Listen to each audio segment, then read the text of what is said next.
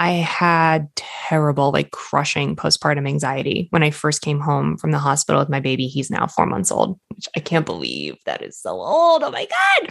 And I wasn't ready for it. It sideswiped me like a fucking Mack truck. And I think it's interesting because people always said, like, watch out for postpartum depression. It affects a lot of women. And I was like, okay, cool. Got it. And they talk about it like it's this one thing, like, here are the signs, watch out for the thing. If you get the thing, treat the thing, and then you'll be good. And I was like, okay, like it was pink eye. Like, okay, I'll just go get a med and I'll be good. No big deal. And what I did not know is that it is this huge gray area, this wide spectrum of anxiety, OCD tendencies, depression, intrusive thoughts. Like, it can be anything.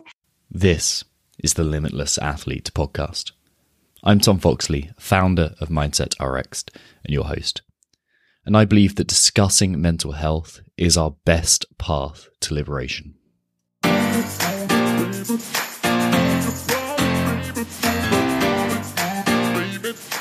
don't know what's going to happen, but I'm willing to work as hard as I can.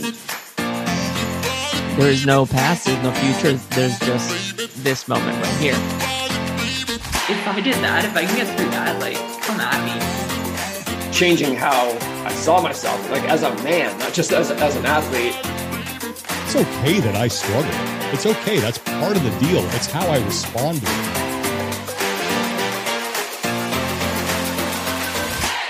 Today on the Limitless Athlete podcast, you are going to be listening to a conversation between CrossFit reporter Nikki Brazier and myself.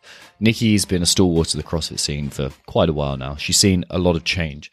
But it's not just her opinion on high-performing athletes. Like, it's not just about that we're going to chat about.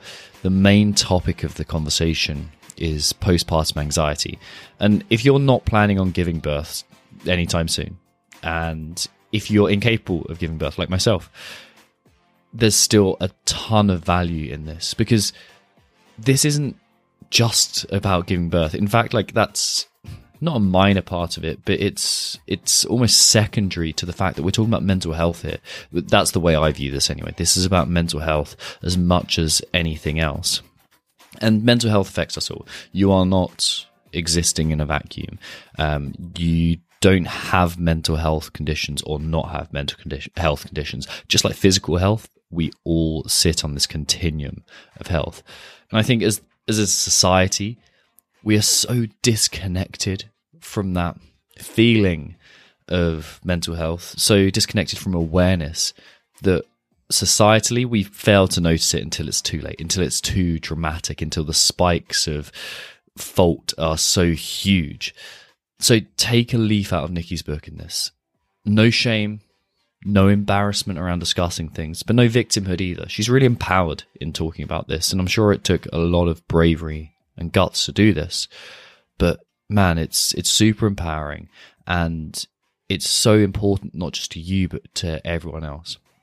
So alongside this, we're also going to discuss journaling and how Nikki uses it, body image, which was hugely important and interesting as well, and the change Nikki had to experience around that, and also sharing a weird ear-popping compulsion that both Nikki and I had.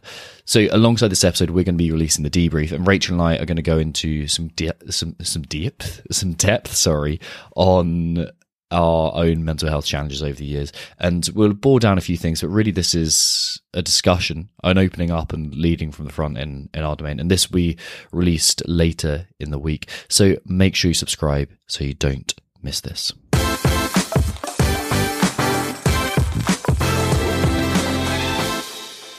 So Nikki, welcome to the show. Thank you. I'm so happy to be here. Let's start with the simple and obvious question. Where did you grow up? Oh, I grew up in Boston. Yeah. And what was it like growing up in Boston? Really lovely. I grew up in the suburbs. My family was all nearby all the time. I have a big brother, and my parents split when I was little, but like everyone lives in the same town. So just like lovely, like I was going to say lovely average growing up period, but I guess it was a little different because I'm a first generation American. My family is like super, super Russian. So it was as average as it can be when you like grow up eating like weird Russian cold cuts and gefilte fish for every meal. Right. What does super, super Russian mean? Like English was my second language. Mm-hmm. And like, what's that like growing up in the US with English as your second language?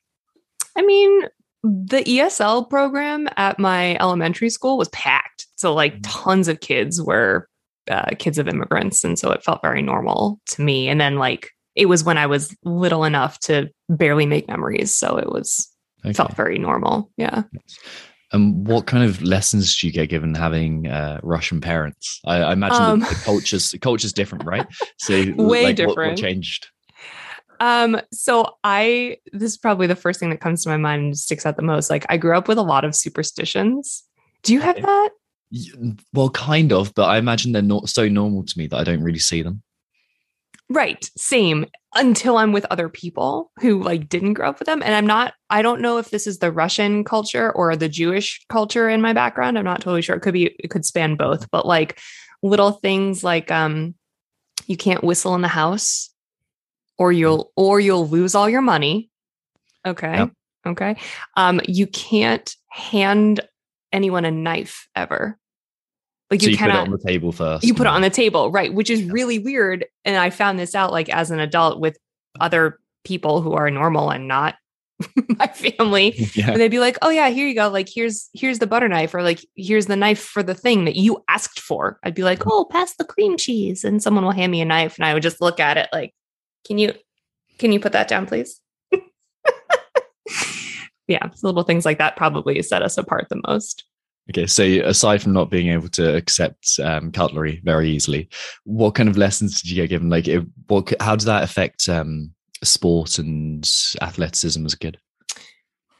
Well, if it was, I don't know if those lessons came as much from my cultural background as they came from just like my family specifically. Okay. So like my older brother is 9 years older than me, 9.5 years technically.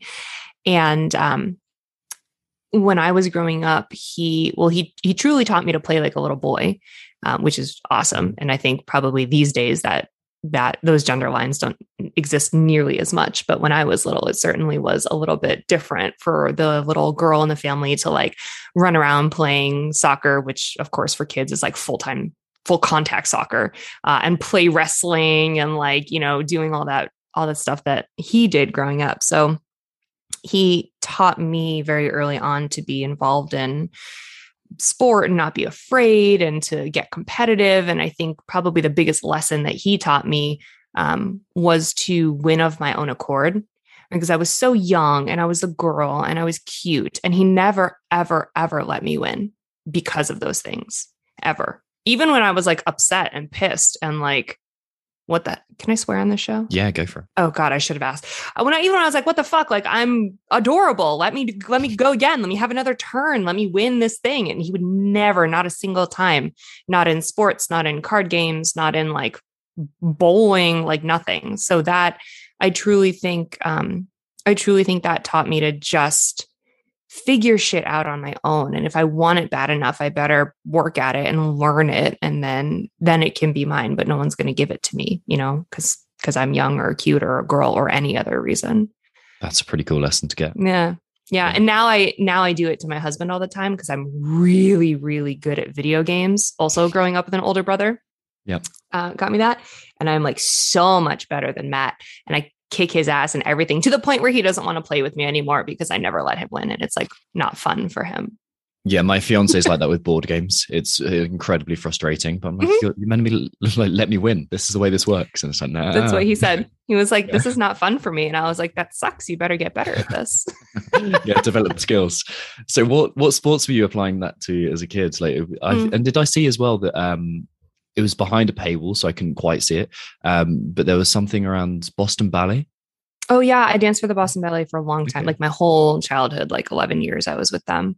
And I loved the ballet when I was a kid. I'm not really built for the ballet, so longevity in that field is not for me. But I danced forever, my whole life, and through college, and I taught dance to little kids up until just a few years ago. So that's always sort of like been a huge part of my, I don't know if you want to call it my like athletic background, but it certainly takes athleticism. But in terms of sports, I played soccer. My brother and my dad both played soccer, so that was kind of like the family sport. We all wear the same number. We all wear 13 always. And we all three of us also played volleyball. That was kind of my real jam growing up, where I played volleyball a lot with my brother and my dad. I played in college too, but it was a D3 school. So it's not actually a big accomplishment when people say like they played college sports. It's not really that. It was like a club team basically. But I walked on my freshman year. So I was decent back in the day. Sweet. Lots of people get interesting lessons from dance and ballet and things like that. Like we hear about quite. It's a lot of discipline and fortitude, and it's strict as well in a lot of scenarios. Yes. How did that affect you growing up? Like, what was that like? I think that set itself deep into like my personality as an adult and as a kid, because you're right. It's a lot of discipline. It's a lot of structure. It's a lot of, I don't know, really strict. You're trying to like not let kids be kids, basically, you know, in like little dance class. That's one thing when you're just like, you have a tutu on and it's pretty when you twirl and you're just learning about music and things like that. And then, you know, it gets pretty serious pretty quickly if you want it to, if you go down that track, which I did, to the point where you can't speak out in class. You can't, you know, if your arm's supposed to be out and you drop your arm, like the teacher's going to come by and like smack it up into place. Like there's a lot there in terms of discipline and structure. And at a certain age, it's hard to sit still as a kid. It's hard to take that kind of. It is for me. Yeah. Yes, right. Exactly. Sometimes that never goes away. But I think that probably has a lot to do with how I grew up, and now even as an adult, like how I focus and how I learn best. And, you know, when is it time to have fun and when is it time to settle down like that? I think that those lessons really impact kids when you do it for the ages that I did and for as long as I did. It also made me like resent them in a sense, because I was very clearly like larger than the other girls, and that was a problem, and it was known and it was obvious, and they didn't shy away from telling me that. But that's ultimately why I left. Yeah, there's a big focus on aesthetics and not input in so many areas of culture, and not just ballet or not just dance. That's a thing that we see all over. It's like, what's the outcome? Like, what's the outcome that you've achieved, as opposed to what's the effort that you're putting in, and like then basing your value on that. Did you? It's quite a probing question, so feel free to skip it if you don't want to. But did you feel like that affected you and in a negative way, or did you find a way to move around that? Both. It absolutely affected me in a negative way. I don't think it was just the dance world. I think it was like society in addition to the dance world. But I left the ballet in high school. I ended up joining a traveling hip hop team that would go to like competitions and stuff. It was so much fun. I loved everything about it. And exploring other types of dance and modern, and I dabbled in tap, but I'm abysmal in tap. Just terrible. But when I got to college and I continued to dance, and I danced for my school, I asked for help at one point. Like I went to my mom and I was like, look, my brain is not doing me any favors here. Like I have terrible body dysmorphia. Like I look in the mirror and I'm unhappy with who I am. It's making me want to do crazy things, like spend 2 hours at a time on the elliptical machine. Like I need to nip this in the bud and figure it out. And saw a couple different types of therapists to see if I could like just kind of calm my nerves, because I'm a little bit of an anxious person anyway. So I think that impacted me. And eventually, you know, I'm like, I'm aware enough to know when there's an issue, and thank God I never developed an eating disorder or anything like that. But I can't say that was only because of dance. I think it was exasperated by that world that I lived in for so long, but it is so very much the rest of our entire culture that also drives women there. And I was not I was not immune to that. Yeah, Still am not. You've got the dance aspect, but then you've also got being a kid and growing into an adult. Like that's tough in itself. And then you've got the whole social side, and you've got whatever society throws at you, and whatever's like right and wrong, and it's pretty tough. Yeah. And you must see that, especially with your perspective as well. You must see that within CrossFit too, like all the time. Yeah, all the time. And I'm guilty of it still. Like, this is what's so tough is like, I'm finally at a point in my life where I feel good about my strength and about the aesthetic that I've worked so hard to achieve. But there are still so many points in time where like, I don't wear tank tops outside of the gym. Like in the summertime around town, like I rarely will wear a tank top because I just don't want to hear it. Like the number of times that a complete stranger will be like, wow, you must work out. And like, it's a compliment to me now, but at the same time, like, I just don't want my body to be the topic of conversation with strangers, and it's annoying. So I don't do it. Or dudes will come up to me and be like, you look like you could kick my ass. I'm like, I could, but also like, my shoulders are large genetically, not just because I sit around doing curls. Like, it's just annoying. And again, it speaks to our larger culture because that somehow is okay. Somehow is okay to just go up to strange women and talk about their bodies to them. So yeah, it's a bizarre element of culture, and something that, like, thankfully I've never thought, I can see why people would do that. It's always seemed like an insane thing to do, like to go up to someone and just go, oh, I've got the right to not even objectify, but comment upon. Yeah, exactly. It's a weird thing to do. Sometimes it comes from a place of love, right? Like sometimes it's other women who are like, oh my God, you look so strong. It's amazing. I wish I could look like you. And that's really sweet too. But again, it's just not, I don't know. Sometimes I don't want to put my hobbies on display, but I can't help it because it's part of how I'm built now. So yeah, I do. I see it in and around the CrossFit culture too. But on the opposite side of that, here we are now normalizing strength in women, and normalizing that from a very young age, as the teens get into it and the young kids watch their mothers and their sisters do it too. And I think that that's hopefully building a whole new wave of society to accept it and, I don't know, just normalize it in a much more prominent way. Yeah, my hope is that becomes normalized, and also we learn to see the effort that people put in and the character skills that people forge and practice as kind of more the basis for what we comment upon. It'd be really cool to see people go, oh, like I've noticed how hard you worked at this. I've noticed how like dedicated you are, or how humble you are about this, as opposed to this is how you look, and that's the first thing to say.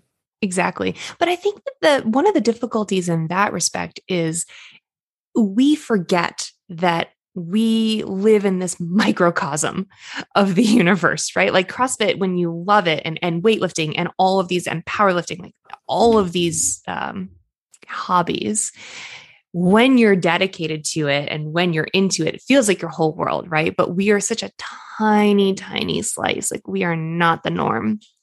So I find that, and this is a great example, I have some buddies in the gym. We've been going to the gym together for a long, long time. And they have a teenage girl who's very dedicated to weightlifting and, qualifies for like junior nationals and all that youth stuff. And she's incredible.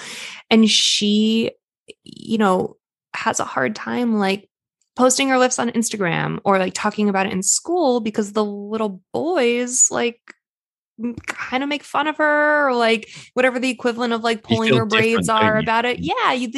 And she doesn't want that. And her dad was always like, I don't understand. Like she's got such a good head on her shoulders and she works so hard and she sees all these other fit women in the gym all the time. Why does she feel weird about it? And I'm like, because in our world, it's incredible what she does, but our world is so tiny. She still is like looking at the women on TV and in the movies and the other girls in school, and everyone else is driven by what they see in Hollywood and not what they see at the Olympics. So it's hard to remember that within our space, we are so very much the minority of the people who believe this stuff and normalize this stuff. And you can't, she's still a teenage girl. Like, no matter how many strong women she sees in the gym, she's still got to go to school with the average American Joe, That's tough. Yeah, it takes outliers to change society and for the better.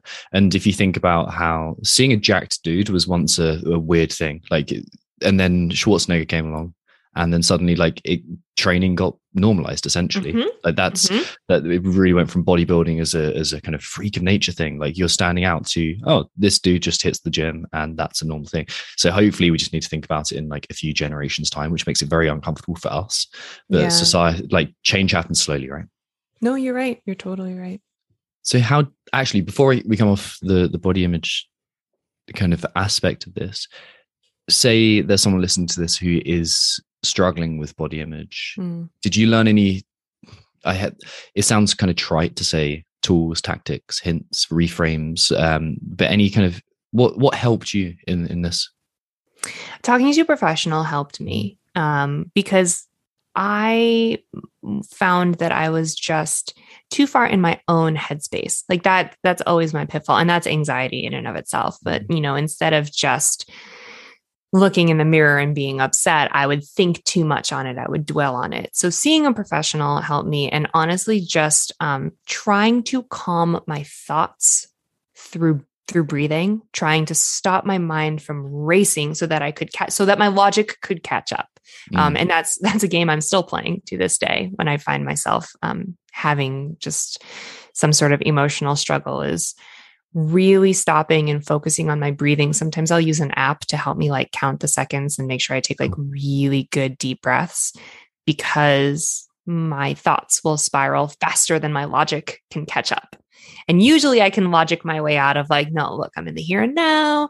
Everything's okay. I don't need to stress about this whatever thing, or, this shirt did not make me feel good. I'm going to take it off. I'm going to put on a different shirt. And now I feel better and everything's okay. Whatever it may be. So that is probably the biggest tool in my arsenal, is just breath work to bring my brain back to where I can sense with it again. Yeah, we use sometimes a conscious mind to fight this very much subconscious force. The kind of deepest part of your brainstem is creating those kind of, I don't fit in society fears, I don't fit in here, and I feel like an outsider. So those kind of things are very difficult to quash with conscious self-talk. So hacking the breath is really, really nice tip. Is there anything else is there anything else that you're doing on a regular basis for mental health? Yeah, I've been writing a lot. This is specifically in the postpartum period. Do you want to get into that conversation? Yeah, let's go for it. I had terrible, crushing postpartum anxiety when I first came home from the hospital with my baby. He's now 4 months old, which I can't believe that is so old. Oh my God. And I wasn't ready for it. It sideswiped me like a fucking Mack truck. And I think it's interesting because people always said, watch out for postpartum depression. It affects a lot of women. And I was like, okay, cool. Got it. And they talk about it like it's this one thing, here are the signs, watch out for the thing. If you get the thing, treat the thing, and then you'll be good. And I was like, okay, it was pink eye. Okay, I'll just go get a med. I'll be good. No big deal.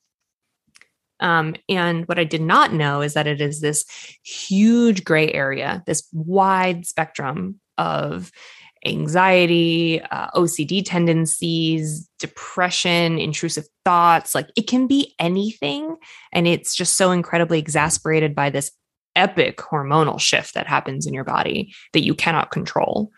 And everyone's reaction is different. So I just had this awful, awful anxiety for 5-6 weeks where I was having panic attacks. I couldn't sleep at night. I would try to sleep. I'd get ripped awake halfway into a panic attack. And then I would be afraid of falling asleep again. And I would have to walk around my neighborhood at 2 a.m. and then 3 a.m. and then 4 a.m. And the baby's still eating every 90 minutes. And it was a nightmare. So after I was home for 3 days, and I called my OB and I was like, somebody help me. This is not who I am. Somebody help me out, because this anxiety train is going nuts. And they truly didn't, they had nothing for me. They offered me, the hospital where I gave birth has a, like, you can check yourself into a program, which is like all day, every day for 2 weeks. Okay, great. I'm glad that that's there for some people. But I wasn't having depression or intrusive thoughts. I just needed to fucking sleep. I was like, there's got to be some outpatient thing I can do here. And they did offer me a med eval. And I was like, okay, yeah, if I need meds, I'll get on med, not anti-medication, but isn't there something I can do? You'd rather not, right? I'd rather not, because I'm breastfeeding and there are plenty of safe medications for breastfeeding. But I was just like, I just had this baby. Can someone just help, like, handhold me a little bit instead of just like, here's some meds and here's a full-time psychiatric program for you? I don't know. It sounds like you felt quite alone in that. I did. Yeah, I did. And insane, because the professionals I was working with didn't have anything for me. And yet every single new mom and old mom, but like knew enough to remember what it was like when they first gave birth, every single mother I spoke to has gone through this. Yeah. Not a one person was like, oh, really? I was fine. So it is insane to me. Number one, no one ever talked about it like this. Everyone was always just like, careful, postpartum depression hits women a lot, period. And number two, that there weren't more options for things that could help me. So I had to find my own specialty postpartum therapist, who is amazing, who I see every week, who I will continue, even though I'm out of this, I will continue to see every week, probably for a long ass time. Because we should all be in therapy 24/7, PSA. And I started acupuncture. Don't know if it helps. Don't give a shit if it does. I keep going. If it's placebo, then who cares? Because it works. Placebo is reliable. Yeah. If it's once a month where I get a nap on a table, that's fine too. And I started journaling, and that mindset journaling specifically. Cool. And that has helped me more than I thought that it would. So this is a really long answer to your original question, which is I've been writing a lot. Keeping up with the mindset journal at night is a nice way to just calm my brain and reflect on the things throughout the day that bring me gratitude. It also is a nice way to like get me off my phone for 5 minutes. You know, staring at my phone in bed at night, scrolling is not really helpful or conducive to great sleep. And then as a exercise from my therapist, she encourages me to write down true factual statements that combat some of the anxiety that comes into my mind that is illogical, you know? So I can't sleep at night. I'm worried about X, Y, and Z. I don't even know. I have a weird anxiety trigger where if I can't pop my ears, I get anxiety. It's so stupid. But actually, I've got a very similar thing. Pop my ears. Yeah. Stop it. Do you really? Yeah. Tom, I've never met a single other person who can relate to that statement. I've done it since I was actually a very anxious, probably 10-year-old. I was Me too. That's crazy. 11 years old. The first time I ever flew on a plane like overseas to England, actually, was when we found out that I like was a crazy, anxious, panic attacky person. If I can't pop my ears, you get off a plane, sometimes it sounds like you're underwater. Yeah. And that's when I first found out. Wait, can you tell me about yours? Absolutely. Yeah. It came out as a very beneficial thing, because it was like, I went scuba diving for the first time. And when I was diving, they're like, you need to equalize. And it's like a difficult thing for people to get. And I went like this, and just like did it. And they're like, oh yeah, just like you get it. And I was like, that's weird that I can do that. And then like, there was that thinking of like, wonder why everyone hasn't learned to do this, because if I can't do it, then it freaks me out. Same. And now I'm so efficient that like, I don't need to like move my jaw. I don't need to like plug my nose. I don't need to. But it also means that I do it like 7,000 times a day. So I definitely have some buried OCD tendencies in there somewhere.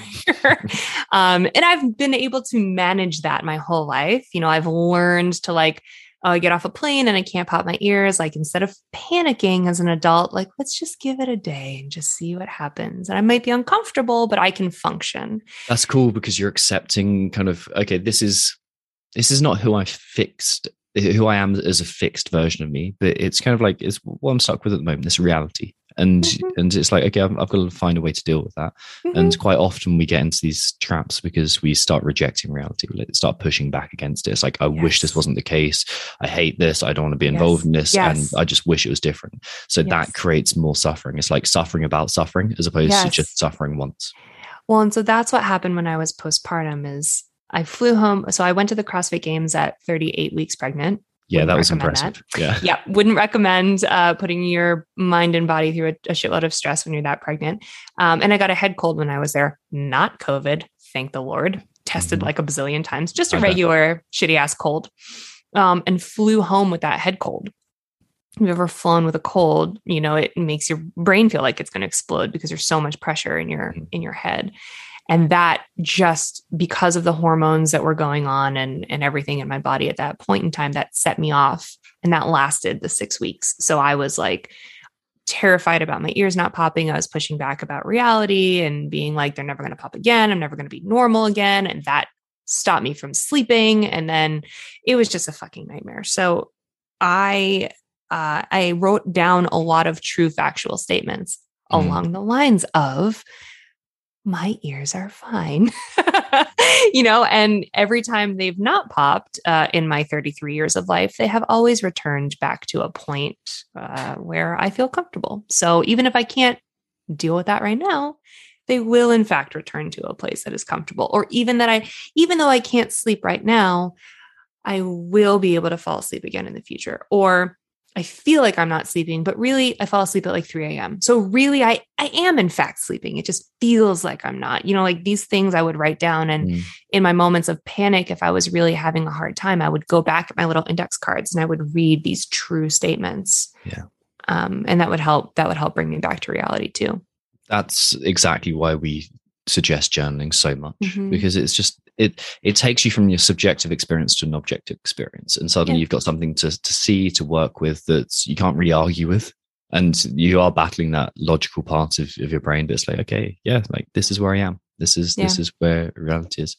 Can I take you back to that first moment you thought, hey, you know, I think I'm really struggling with postpartum depression. When did you realize that? I was home from the hospital maybe just like 2 or 3 days. And part of what I'm having a hard time with right now, and this is much better than it was, but it might never go away, is I've always had this sort of like existential dread, like so many of us, right? Like dealing with our own mortality and what is the meaning of life, whatever. All of that gets way blown out when you have a baby, because you are just like, wow, this thing needs me. And what if I die? So that I was home in the hospital maybe just 2 days. And I really got stuck in that thinking trap and I panicked and I had an absolute like textbook panic attack where like I had to give the baby to my husband and I like couldn't breathe and I was like hyperventilating. And that is just not something that ever happens to me. It's truly out of character. And I scared the pants out of my husband, poor thing, because he got home from the hospital with a new baby and a crazy ass wife. And he had to take care of both of us for the first, month that we were home. And that's right away is when I called the OB and I was like, something is up. This is not me. This isn't how I am. Like, yes, I'm introspective. Yes, I've always had anxiety, but it's always been manageable.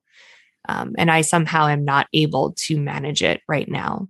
I did a ton of research on all the hormones and things that affect women at this point in time, right after birth. And it is just, it's just biological. Like you can't fix it. Some women have to get on medication. I never did, but I had a really supportive home environment that allowed me to kind of like embrace my crazy, so to speak. And because it was only anxiety and I didn't have like depression or intrusive thoughts, or I didn't like resent the baby or my husband or anything, it actually like brought me a lot of relief and joy and calm when I had to take care of him, feed him, change his diaper or whatever, which when you first have a baby is like every hour basically. So that was a nice way to try to help level me. But it was that moment where I was just standing in my living room being like, what the fuck is life even? And I was like, shit, I need help. It was also, I should say this was super exasperated by, I had a really traumatic induction and they gave me a bunch of drugs in the hospital that like did not sit well with me. And I had like an absolute like break with reality because they gave me Stadol and morphine back to back. Okay. Yeah. Stadol is just shorter acting morphine. So they gave me a double dose of morphine back to back, thinking that I needed more because I was still in pain, not realizing that my labor had progressed. They thought it was going to take me 3 days to deliver. After an induction, it took me 40 minutes to dilate to the point where I was ready to push. And yeah, they fucked up. They gave me these drugs. I woke up after a drug-induced nap, not knowing where I was or who I was. Like for days, I would get home from the hospital and I would be like walking around my house and be like, oh, there's my house. Like I'd wash my hands and I like look down at my hands and be like, is that what my hands really look like? Like so fucked. That sounds wild. almost like you're on a psychedelic trip. It sounds like 100%. like you're on opiates, right? So the double dose of opiates and the hormonal regulations and imbalances of giving birth, and your body just flooding with all kinds of hormones. That is a trip. Right. And all of that plus like the trauma of like I was in full on labor, which was medically induced because they induced me. They did not just let me, which is we do a whole podcast on how pissed I am about that. But they were convinced they needed to induce me, even though I told them I knew they didn't. And medically induced contractions are just not natural. They're just the most painful thing. You know, labor in itself is painful times 1,000 when you've been put on meds to accelerate it. And they left me in active labor for an hour and a half. So my contractions came every minute on the minute, and I could only scream. I've never made sounds that loud for 90 minutes. So like all horrendous. Of that, I don't even understand how I'm alive, truly. Like I was ready to pass out. My husband said he watched me bang my head into the side of my hospital gurney. I don't remember, but it was just like all of that compiled with like, now you're home and like, here's your life. I was like, I felt like we were gone for 2 days in the hospital. I felt like I had lived a lifetime and then just been like, bloop, dropped back into where I was before we left. So it took, like I said, about 5-6 weeks to really get to a point where I feel like genuinely happy again and not super bogged down by everything. But not every day is perfect. And so I'm glad I still have some tools in my corner to help me out when times get tough. Well, I'm glad you're getting to that place. It seems like you've done a lot of difficult work as well. Yeah. If you were going to go through the process again, what would you wish you'd known? I think I just wish I knew this was coming and that it was time limiting or whatever, like that it would end basically.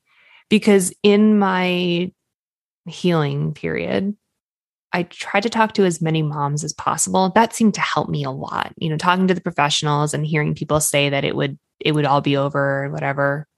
Was that the kind of feeling of like, oh, I'm not alone in this. There's other people who've gone through this. Yeah. Like, not only other people, but like everyone. Yeah. Like that was what blew my mind, where I was like, we need to talk about this shit more. We have to, because if I were prepared, knowing that I could feel some kind of way, then I would go into it confident that it was just, for a short period of time.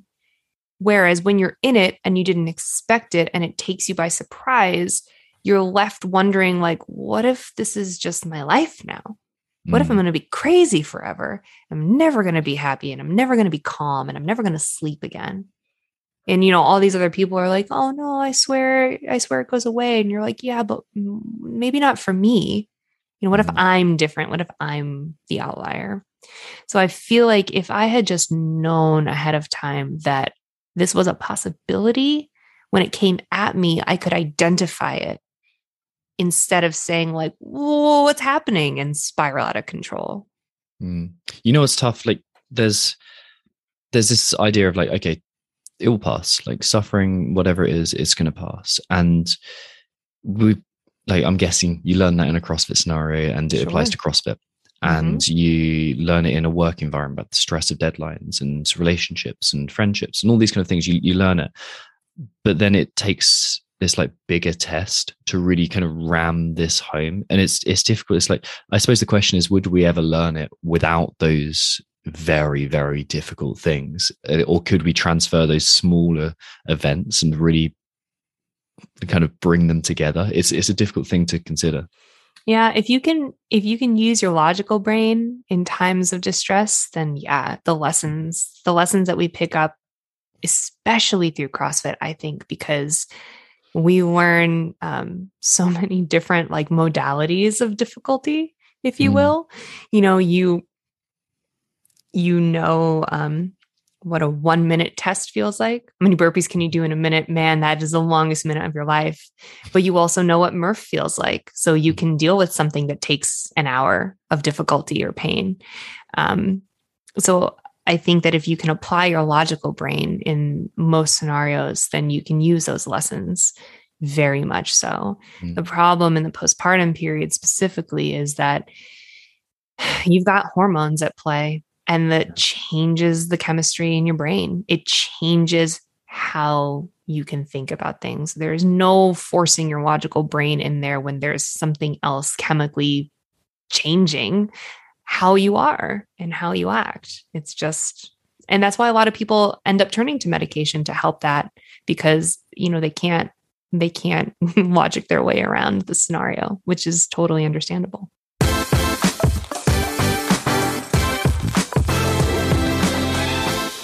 Hey, if you're enjoying this episode, chances are you'll enjoy our free ebook, How to Stop Substandard Self-Critical Plateaus and Unleash Your Potential. It's a step-by-step guide to finding your mojo again and getting back to the athlete you know you can be. It's free. You just have to stick your email address in and download it.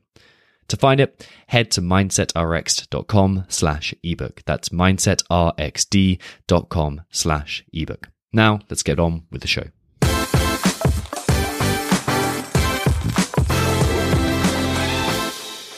Yeah, I suppose where my thinking's going with this is thank God you've done so many difficult things beforehand, because maybe it gave you that ability to jump into that logical mind, the conscious choice a bit earlier than other people maybe could have done themselves.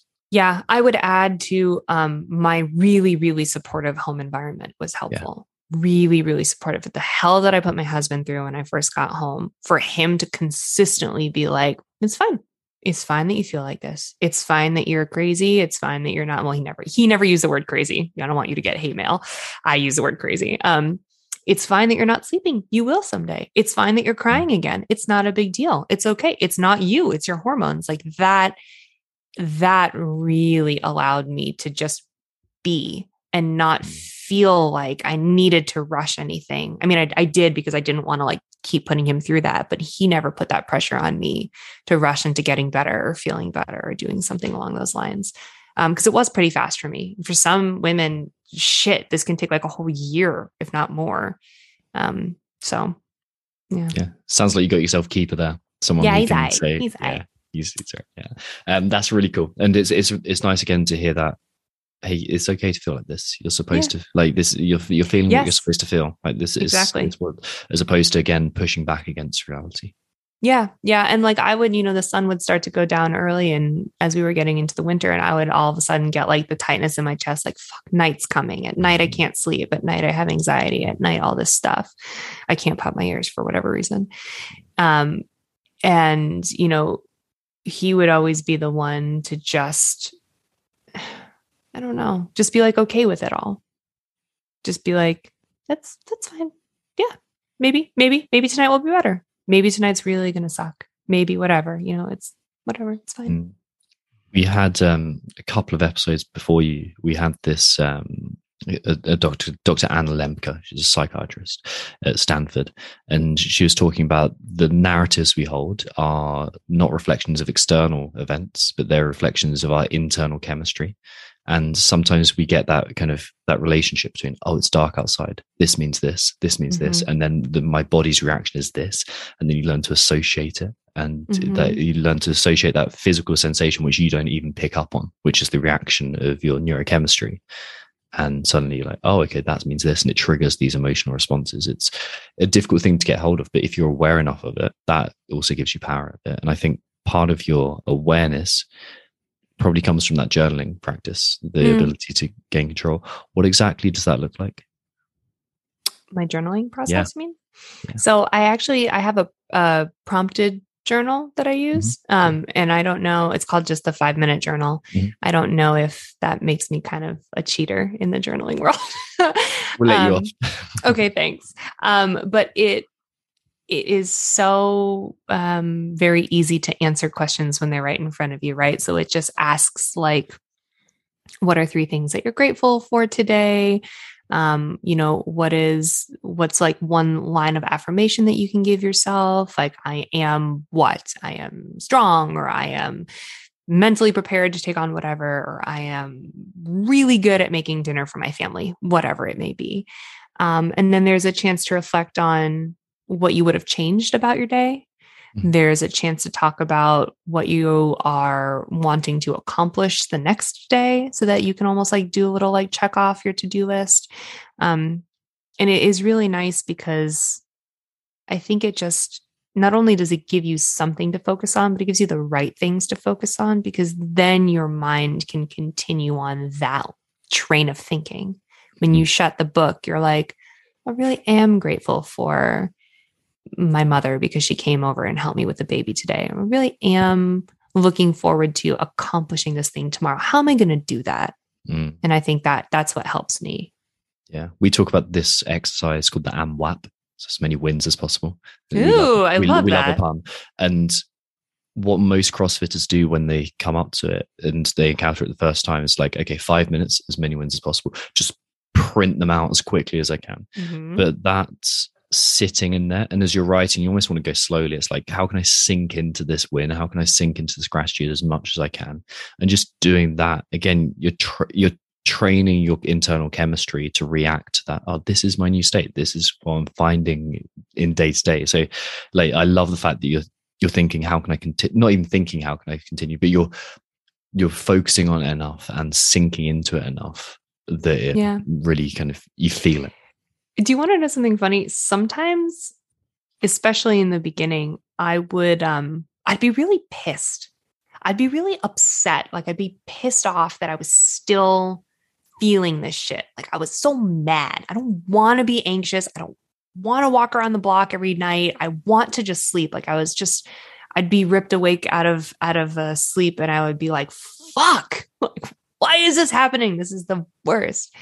And sometimes journaling in like a pissed off way was a really nice way to get that feeling out of me, and be like, what are you grateful for? Well, I'm grateful that I'm fucking here and dealing with this bullshit and whatever. It was just another way to exude that kind of emotion, but it was healthy and it was better than keeping it inside. And that was kind of nice too.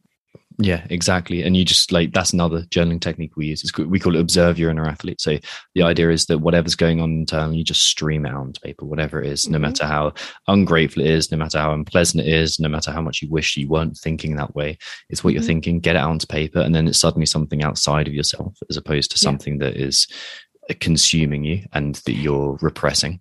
Yeah. And when it's outside of yourself, finally, I think you can realize what it all means. If there were points in time where, and anyone who's a parent will understand this, like, you hate your spouse, like, you just want to chuck them out the window because it's really hard. It's really hard to be sleep deprived and to be making huge decisions about how to raise a tiny baby. You don't know what the fuck you're doing, and everyone's frustrated. And there are points in time you just want to choke each other out.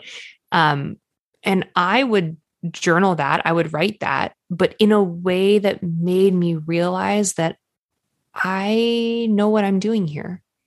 Do you know what I mean? Like, I would have so much doubt, and we would like argue about, I don't know, something stupid like how to dress the baby for the cold. I don't know. I'm just making something up.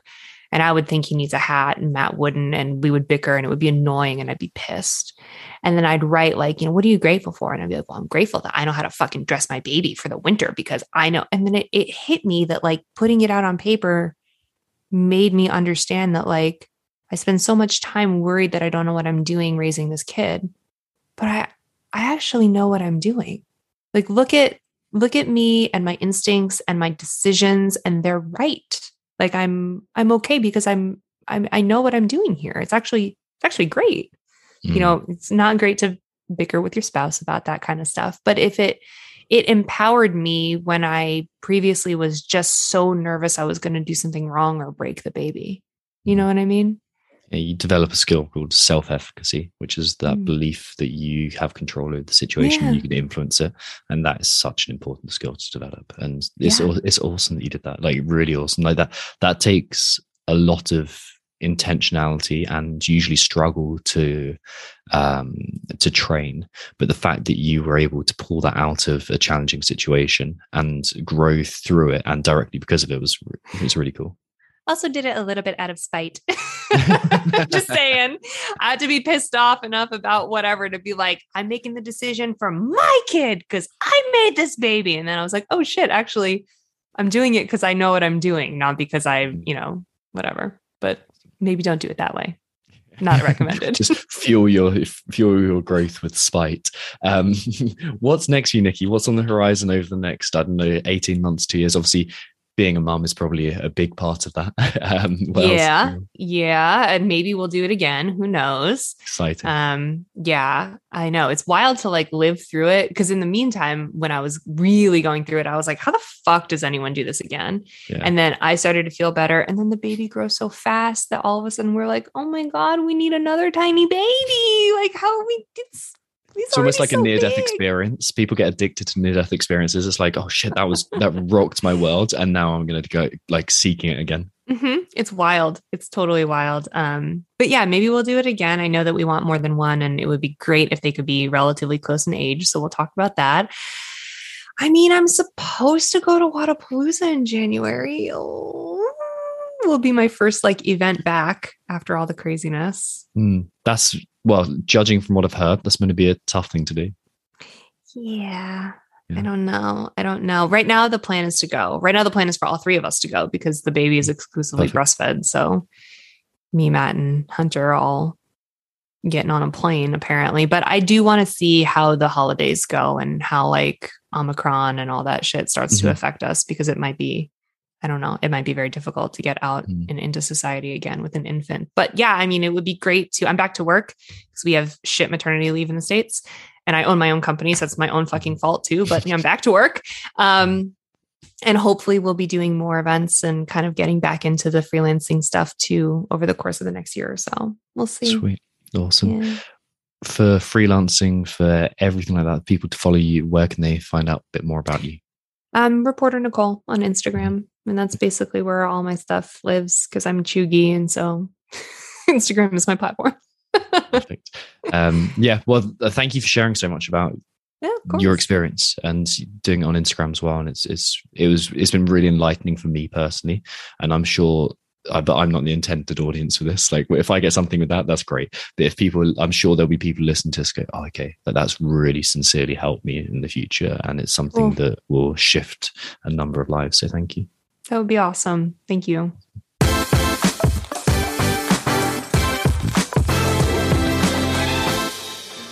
I'm Tom Foxley. Thank you for listening to the Limitless Athlete podcast. Like, what a great conversation, right?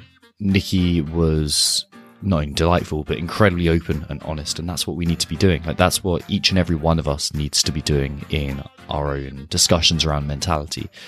Following this episode, like I mentioned at the beginning, Coach Rachel and I are going to summarize a few things, but also share our own stories of mental health challenges. And they really do tie in quite closely to what Nikki discussed here in a very, very interesting way. But anyway, what I'm going to say is subscribe to the show so you don't miss that. And of course, let your friends know if you think they'll enjoy this discussion on training and mental health too. For further mindset training resources, head to mindsetrx.com. That's mindsetrxd, or find us on Instagram by searching for mindsetrx. And I'll speak to you very soon.